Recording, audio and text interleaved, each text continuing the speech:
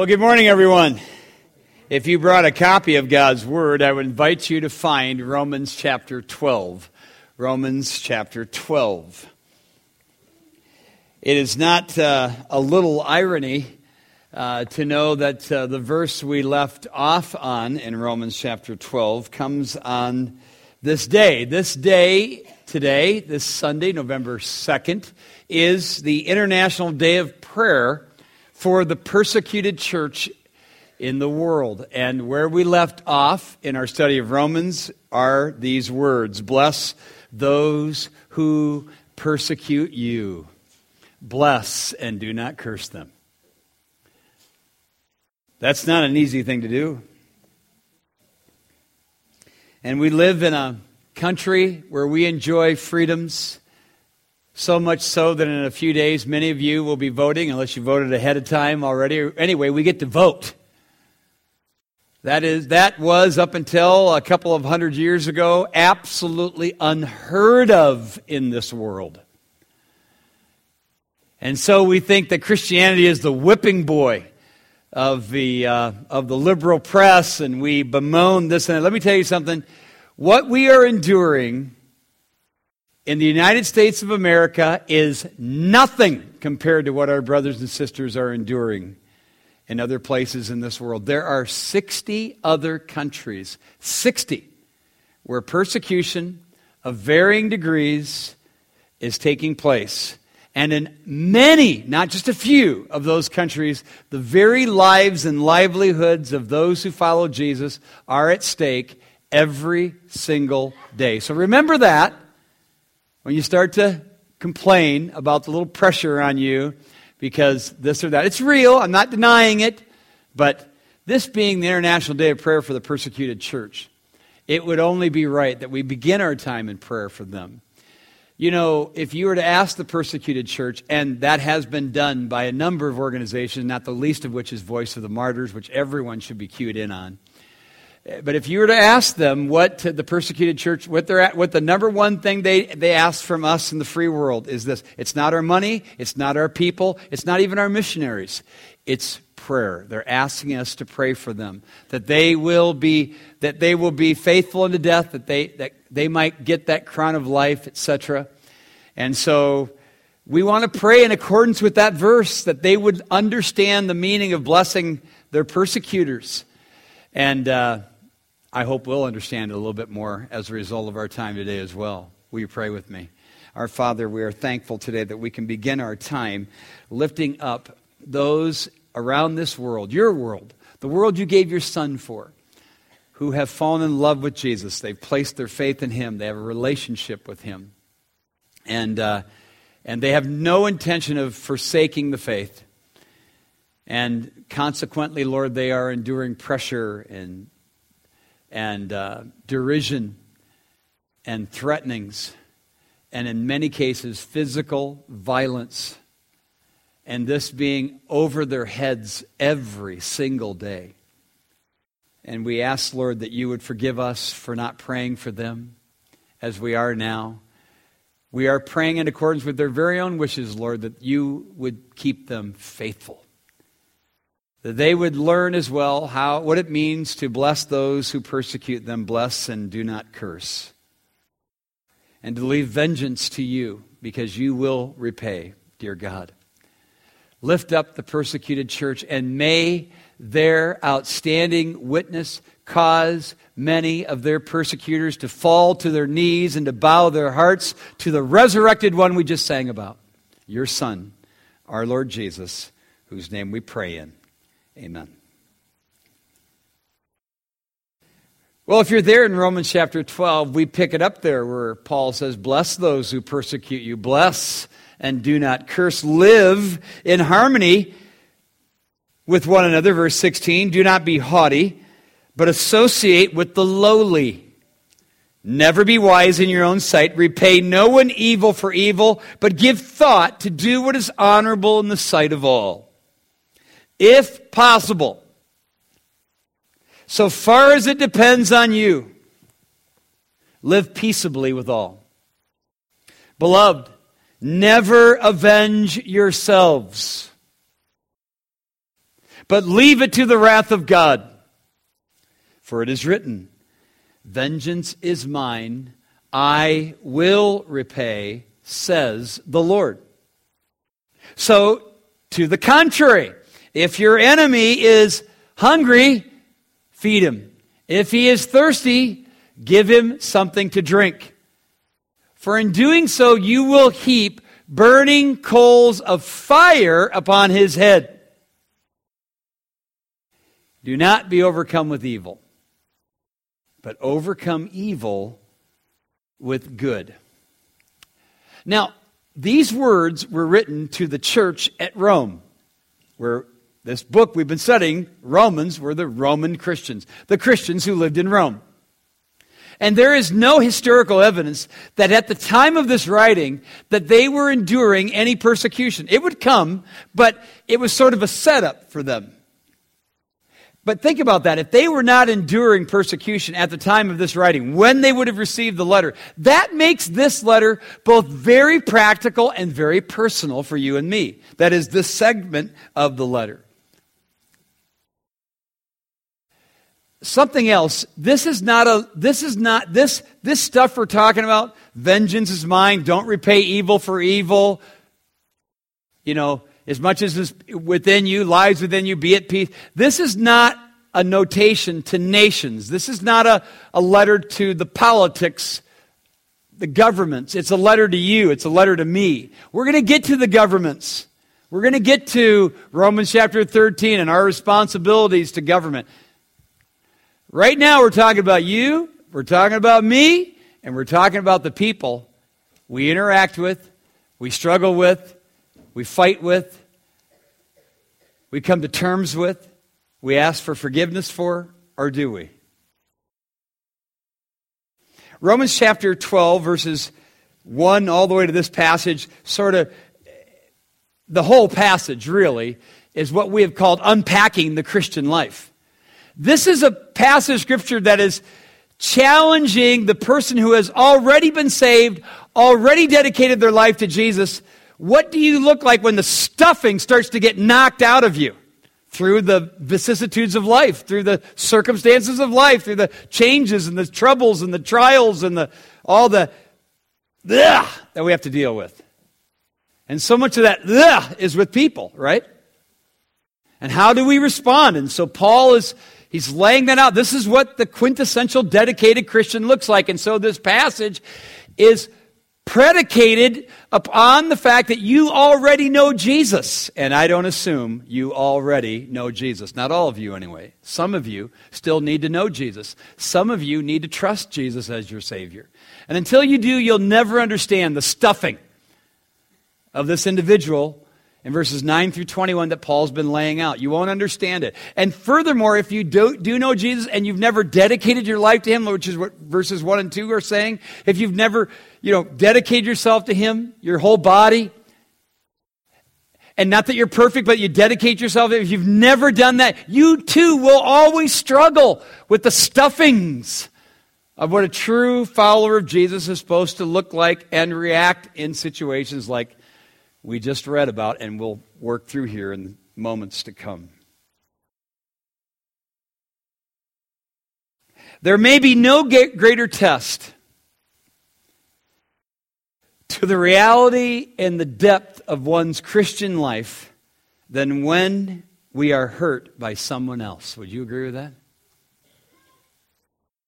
Or when we hurt someone else. Many years ago, in the first church I pastored, like 25, 26 years ago, we had a guy who hadn't been a Christian all that long. He sang special music, some kind of a southern twang. I hated it. But it didn't matter. He sang, and he was a smoker.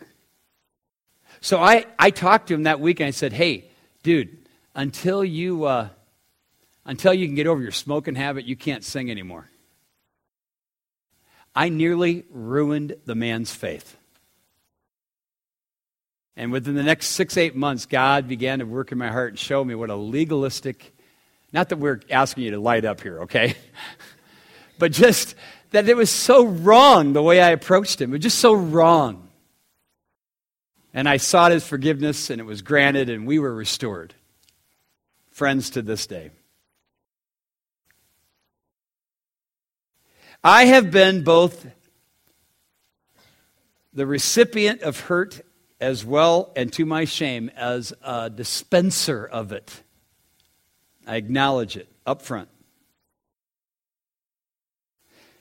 When verse 14 says, bless those who persecute you, bless and do not curse, he's asking us to respond in grace. This is the grace of God at work in your life. God is a God of grace, and he expects the people he redeems to act the same. It's one thing to withhold vengeance from those who hurt us. It's another thing to bless them. And here, listen carefully to what I'm saying here. The reason for this is because of our call to be otherly. How's that for a word? Otherly. Jesus summed it up in Luke chapter 6. Here's how he put it. If you love those who love you, what benefit is that to you?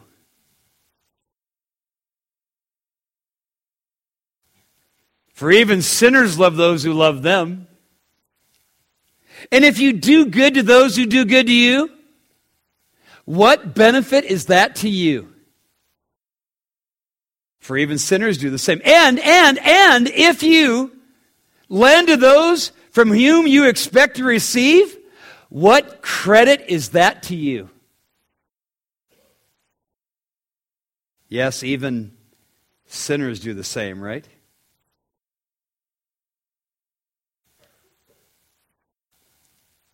Anything short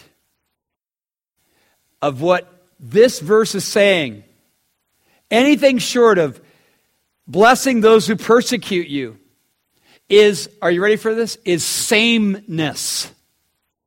Sameness. If you want to be the same as everybody else, you just act like everybody else. Right? You do good to those who do good to you. Amen. And yet we're told just the opposite here. We're told just the opposite. Our call here is to be otherly. Hence, what's the benefit? What's the credit to you? There's no benefit. There's no credit when we are same. So that sort of kind of gets us going here, doesn't it? When he tells us in verse 16, live in harmony. Now that hints at the fact that some of our greatest tests, some of our greatest struggles, some of our deepest hurts will come at the hands of fellow Christians. Now, on the surface, that is insane. And yet, deep down, there is a reality here, isn't there? Why is that? Why does verse 17 say what it does? You go back to Rome, well, if you, probably most of you never left it, but Romans 12:17, repay no one evil for evil, but give thought to what is honorable in the sight of all. Why? Because, why are we to do that? Because that's what everybody else does. That's sameness. It's not otherly. And so in verse 18, when he says, and this is the one we're going to camp on because this is the one we struggle so much with. There's a lot of reality. This verse here is just pregnant with reality. When he says, as if possible, so far as it depends on you, live peaceably with all. So look at this. He could just say, look, you're a Christian now. You're dedicated to Jesus now. Live peaceably with everyone. But rather, he puts not one, but two governors against it. If possible, implication, it's not always. As much as it depends on you, implication, you've exhausted yourself. In the process, live peaceably with one another. And then, the verse that half of you have memorized, Vengeance is mine. I will repay, saith the Lord, right? That's a quote right out of Deuteronomy 32. So this truth of giving vengeance to God is not new, is what he's saying. This is something I've always been about. It's an Old Testament truth. It's a New Testament truth. It's a universal truth to followers of God. Why? Because it makes us otherly. Listen, Paul's not saying that vengeance is not a part of God's plan. He's saying it shouldn't be a part of our plan. That's what he's saying. God is a God of vengeance. He is righteous. He is just. And He will mete out His punishment in that day. It is inextricably tied to His justice and His righteousness, that is vengeance. But it's not tied to you and it's not tied to me. We're called not to be. This is when we become otherly. There's a proverb in Proverbs 24 that it's very powerful. It's actually very insightful. Proverbs 24 verses 17 and 18 says that don't rejoice when your enemy falls, and don't let your heart be glad when he stumbles. Watch this. Lest the Lord see it, as if He wouldn't, and be displeased, which of course He would be, and then watch this. Turn away His anger from him. Do you see what happens? I want you to just keep it up there and think on this for a moment. When we rejoice or even take glee in any way in the downfall of our enemies, of our detractors, anyone who opposes us, listen to this, God removes His perfect retribution from that life. That's what that verse is telling me. Imagine an enemy beginning to stumble, and fall, but God Himself catches him and pulls him back up. All because in your heart you went, "E."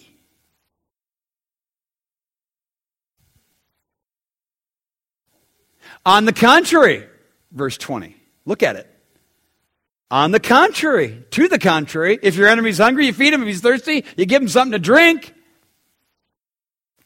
To the contrary of what? Well, it's pretty obvious. Cursing, repaying, avenging. And when you don't do that, when you act otherly, God heaps. The Greek word means exactly what you're pictured. Pile on, add to. That's what it means. Burning coals, fire on their heads. There's differing views to what that phrase means. Some just think it means to render somebody without an excuse. Others see an Egyptian custom where back in the day, back in Bible times, Egyptians, if they were ashamed, they would literally go around with a big bowl of coals over their head, holding it out of contrition for their sins, to show everyone that they're shamed by what they did. And the idea is that when otherly trumps sameness, there is a divinely dispensed sense of guilt that God gives to them. That's the idea here. Pretty powerful if you think on that. Others think that this is really dealing with judgment because He's saying, vengeance is mine, I will repay. So it's in the context of judgment. And it's saying when we act otherly toward our detractors, toward our haters, toward our enemies, when we act otherly and not same, then in that day, in that judgment day, it's going to be as if this is just piling on to them because they're going to see all these opportunities they had to turn to God by the godly response of His children. And it makes their judgment even more awful. And whether or not this is future or present tense, He takes us to the present when He ends up by saying, don't be overcome with evil, but overcome what? Evil with good. And so we are going to make this, as we approach the communion table this morning, very, very practical. I want to deal with some assumptions. And then I'm going to tell you how to overcome evil. Are you ready? First, the assumptions. Here's the first one. We are destined for struggles in our earthly relationships. Imagine that. We are destined for struggles in our earthly relationships. They are inevitable. Jesus said that we are at enmity with the world. In this world you'll have tribulation, but rejoice, I've overcome the world, right? John agrees with that. He says, don't love the world or the things in the world. You do that, the love of the Father isn't in you. All that's in the world, the lust of the flesh, the lust of the eyes, the sinful pride of life, it's not of the Father, it's of the world. Hey, the world's passing away and all of its lust, but he who does the will of the Father abides what? Forever. And James even agrees and says, look, friendship, when you snuggle on up to the world, you are at enmity with God. So you might as well just expect that as a result of that, you're going to have issues with relationship, especially with the non-believers. So when a young person in one of our 5 Good News clubs hands out a little innocent flyer inviting another young person to enter, boom! The school comes down. This isn't right. And you can pray about that. We're still in the midst of all of that right now. And so, when a dedicated follower of Jesus who happens to be a coach in another public school, who just the other day was riding in a van full of individuals, and one of those students inquired about her faith and actually kept pressing her on her faith, so she began to lovingly, humbly express her faith, didn't get overly preachy, just shared the truth, and boom! There was one individual in that van who didn't want to hear it. And they went to their parents, who went to the school. You say, oh, that's just so awful. That's so awful. Let me tell you something. Just expect it, okay? It's the way it is. We have to expect these things, whether it's right or wrong. So, we expect these things. We're destined for these things. But what about the relation? This gets a little closer to home for most of us here. What about those relationships in the Christian realm that go awry? Unless you're lumps on a lug, unless you never enter ever into a vibrant, even spirited relationships, if you don't ever... we're going to have impasses. We're going to have struggles. We're going to have misunderstandings. We're going to have relationship-threatening issues that will occur in our lives. And some of you are thinking of one right now in your own life. That's just normal. Disagreements are, in my experience, often the very venue to deeper friendships. But they become harder when they become personal. Isn't that true? It hurts when it's personal. Pastor, that isn't true. You do that all the time. And my inner lawyer comes up, well, I don't do that. Yes, you do. Only by pride comes contention. Have you ever read that? So, expect the struggles, but hopefully the struggles will be for your and my personal refinement. Here's the second thing. People disagree. How's that for profound? It's not only our nature to do so, because no two people are exactly alike. No people will think exactly alike. Yet if our disagreements are handled rightly, they can become the vehicles by which a better plan, a better approach, a better handling of the crisis at hand, or some such thing. And a better product will be produced. In this case, the product of a friendship between me and my brother, or me and my sister. People just disagree. That's just normal. Here's a third thing. Our intentions are often misunderstood. Can I get an amen on that? I mean, in this day of texting and emails and various social mediums, it's easy to be misinterpreted, to have one's attitude, one's intention misconstrued, turned into a circus mirror in the mind of a person who's just read it, right? And yet it's always been like that. David wrote, "Every day they twist my words." Have you ever read that? That was David, 900 BC. I wrote a public letter a little less than 2 years ago. Actually, there was a public letter that went out from a major institution. It dealt with our church. It dealt with me personally. It was a public letter that was fraught with all kinds of untruths. In fact, one was a flat-out lie, and I was ticked. Admittedly, I was ticked. Because it was a public letter, I had to respond publicly. By golly, I did respond publicly.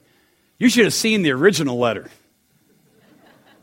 No, I'm glad you didn't. In fact, I wrote that letter. I had everything many of you read in the public letter. It was all there, but in between there's a little jab here and a little jab there. And thank God that I had the sense to have filters around me. My staff just looking over my shoulder the whole time. What's that line mean? Well, take it out. I'm exercising several lines. It was like demon extraction out of that letter. Until it finally went out and to the glory of God received a ton of positive feedback. Was that my letter? Yes. Were those my words? Yes. But by the grace of God, I had filters to keep out words that would have been inflammatory, unnecessary, in addition to what was needed.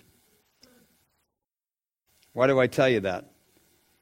Well, probably because some of you have done the same thing, right? I wish that I always had such filters. I wish I was so in tune with the Spirit of God and everything I said and everything I wrote and everything I preached that I never needed anybody to step up to the plate and say, that was wrong, that was off, that was... But you already know that's not the case. And I mess up. And I fail. And my intentions are messed up. Sometimes I just sin in the process. I had a friend once tell me, "Pat, stop writing personal emails when you have a disagreement." That one landed. Because he was saying, they can't see your face, they can't see your passion, they can't see the flash in your eye, they don't know what you really mean, you're blowing it. And he was right. The Apostle Paul even had this issue. If he wrote the 2 Corinthians chapter 10, verse 10, he says, when I'm with you in present, you think one thing. When I'm with you in writing, you think another. He even had a struggle with the church, not really seeing what his intentions were. Our intentions are often misunderstood, aren't they? It happens. It leads to disagreements that often end up more about the way we approach the matter than the matter itself. It is maddening. Or can be. And it's things like that that have given birth to the expression, don't shoot the messenger, right? Here's the question before we move on these assumptions. When you write, because sometimes you have to, when you call, phone conversations. I once had somebody, you yelled at me the whole time I was on the phone. I never yelled at you. But the phone thing can get really bad. Don't deal with things on the phone if you don't have to. But you do have to ask yourself, whether you blow it or not, what were my intentions here? You have to ask yourself, what was his intention? What was her intention? Was it to hurt me? Was the intention really to hurt me? Because if it isn't, if their intention towards me was not to hurt me and I discern that, then be a big boy. Be a big girl and get over it. But if the intention is otherwise, then you got to go the extra mile and find out why. But ask yourself about intentions. Here's a fourth thing. There is much effort that should go into the reconciling of a broken relationship. Can you agree with that? The Scripture is really saying that. Remember, this guy, this Romans 12 guy, is the quintessential dedicated Christian who's getting a stuffing smacked out of him. What's it going to look like? What's it going to look like? What's he going to look like? What's she going to look like? Look at the phrase, if possible, as much as depends on you. Now there's your two governors I referred to earlier. This is insinuating that there is a Herculean effort that ought to be going into your life and into mine to the reconciling of broken relationships. And so you ask yourself, have I done everything within my means to be reconciled to my brother? Have I done everything I can? Here's a fifth thing. Some people are nearly impossible to get along with. Let's just concede it. As much as depends on you implies a point of exhaustion. Does it not? Sure it does. As much as depends on you implies a point of exhaustion. I've done everything I can. I'm done. I'm going to hand this over to God and walk away. Admittedly, that's a very sad place to land, but on rare occasions, and they should be very rare, it is what has to take place. And even then, as we'll see in a moment, even then, God is still at work. You have to believe that. Because it all gets figured out in the end anyway, right? Right? So how do you overcome evil? How do you overcome evil? Let me give you a few ways as we bring this to a conclusion. One, first by realizing that you are part of the problem. By realizing that you are part of the problem. Can you say that? Can you admit that? When a major newspaper about 100 years ago put out a question for everybody to write in, the question was, what's wrong with the world? And they were just inundated with responses you can only imagine. And that was 100 years ago. But the most succinct reply and the most powerful reply came from the great Christian apologist, philosopher, G.K. Chesterton, who said, he wrote, "Dear sirs, comma, I am."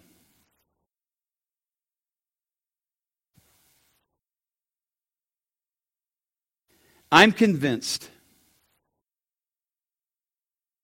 when it comes to problems in relationships that the longer you drag things out, the more you drag things in.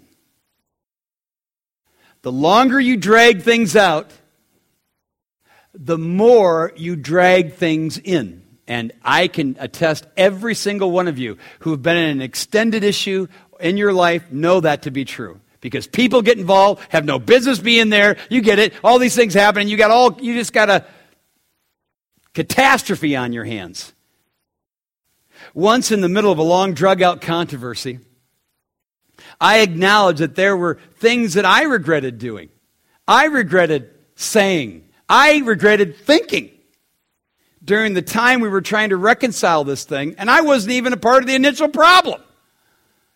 But I had unwittingly become an aid and abettor to the controversy. And I had to acknowledge, gee whiz, I'm part of this problem now.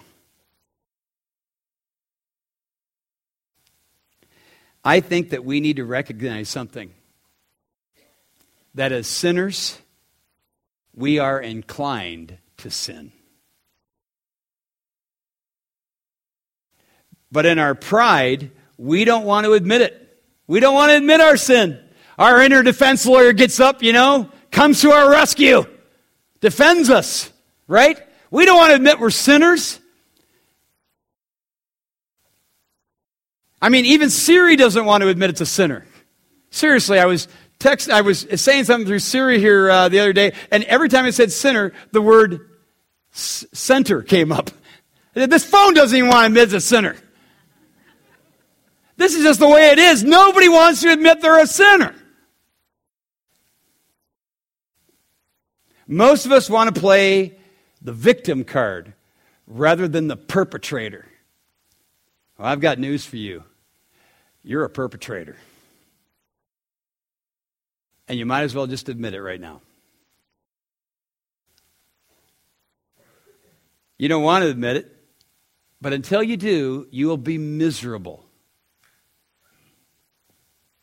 So that's the first and longest point. Secondly, give time for wrath and change. Again, look at verse 19. It says, leave it to the wrath of God. Leave it. The Greek phrase means give place. It implies room. It implies time. I got a phone call from a young pastor just the other day who called me from the other side of the country, and he's a great young guy, but he's in the midst of a situation. He goes, oh, this is so... He goes, what do I do about this? There's this Christian in our church. I've been working with this guy, and he's doing this, and he's doing that. He just completely screwed this up, and I realized this thing has taken so much longer, and I actually messed up a couple of times, and so I got with him, and I asked him to forgive me for the areas I messed up. And can you believe it? He never said anything about his own sins. It's just maddening, he said. What do I do about that?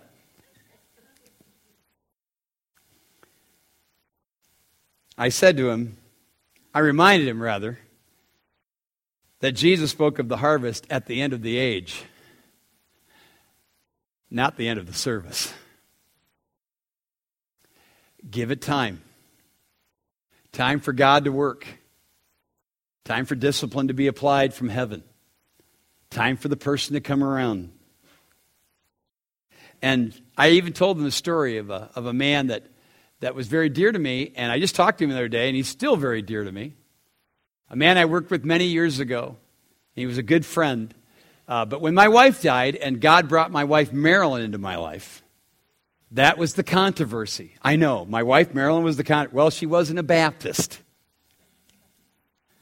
But I realized I'd created my own monsters in this church. I never once said that only Baptists are walking with God. I never said, but I don't know. I just created monsters. People thought if everybody wasn't just like they were, they must not be right with God. My wife was from an evangelical free church. And it just overnight got ugly. And they deeply hurt us by the way and the things they did. It was unbelievable. This was a guy who loved God. I couldn't believe it. And I got to a point of exhaustion. I couldn't do anything about it. He went his way. I went my way. Moved down to Saylorville. Started doing church here. 3 years later, I get both a letter and a phone call. God had been working in their lives. Brought them to humility. They sought our forgiveness. And we were reconciled. So give time for wrath or change. Because God's good at both. Thirdly, here's a third thing. You want to overcome evil? You'll do it by destroying the records. Destroying the records. In Psalm 130 it says, if the Lord should count iniquities, oh God, who would stand? Implication, nobody. If God counted your sins, if He counted my sins, we'd never be able to stand with Him, right? But there's forgiveness with Him that He may be feared. That's what the rest of the verse says. You say, well, yeah, but that's talking about salvation. That's talking about knowing Jesus. That's talking about becoming a follower of God. Yeah, but it has practical implications as well. So when you come over to the love chapter, and it's talking about how we get along with one another, here's a verse everyone should memorize. Just a little line, really. Love does not keep a record of wrongs. You destroy the record book. If you're a record keeper, you are not acting like a Christian. Destroy the records. Give them to God. Here's a fourth thing.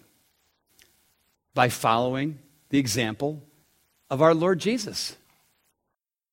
I mean, Peter tells us, Jesus, when he was reviled, did not revile again, but he committed himself to him, his Father, who judges righteously, right?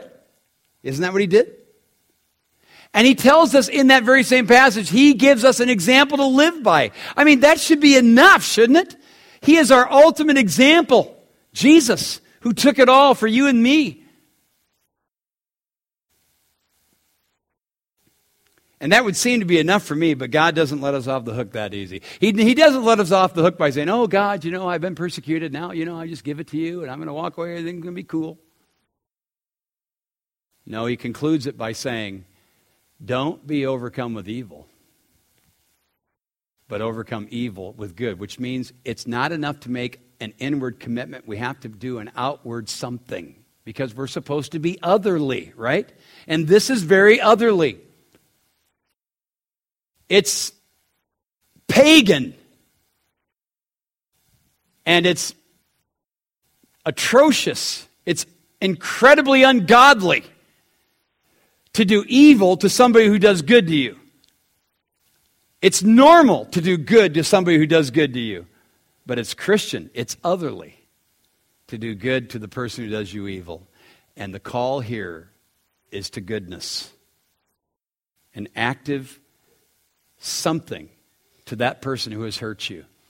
Whether it's something extreme like Elizabeth Elliot, whose husband is killed at the hands of a bunch of uncivilized men, to go back into the jungle and reach the very people he was trying to reach.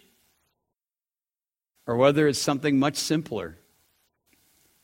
Much, much simpler. Somebody who has hurt you in some genuine way.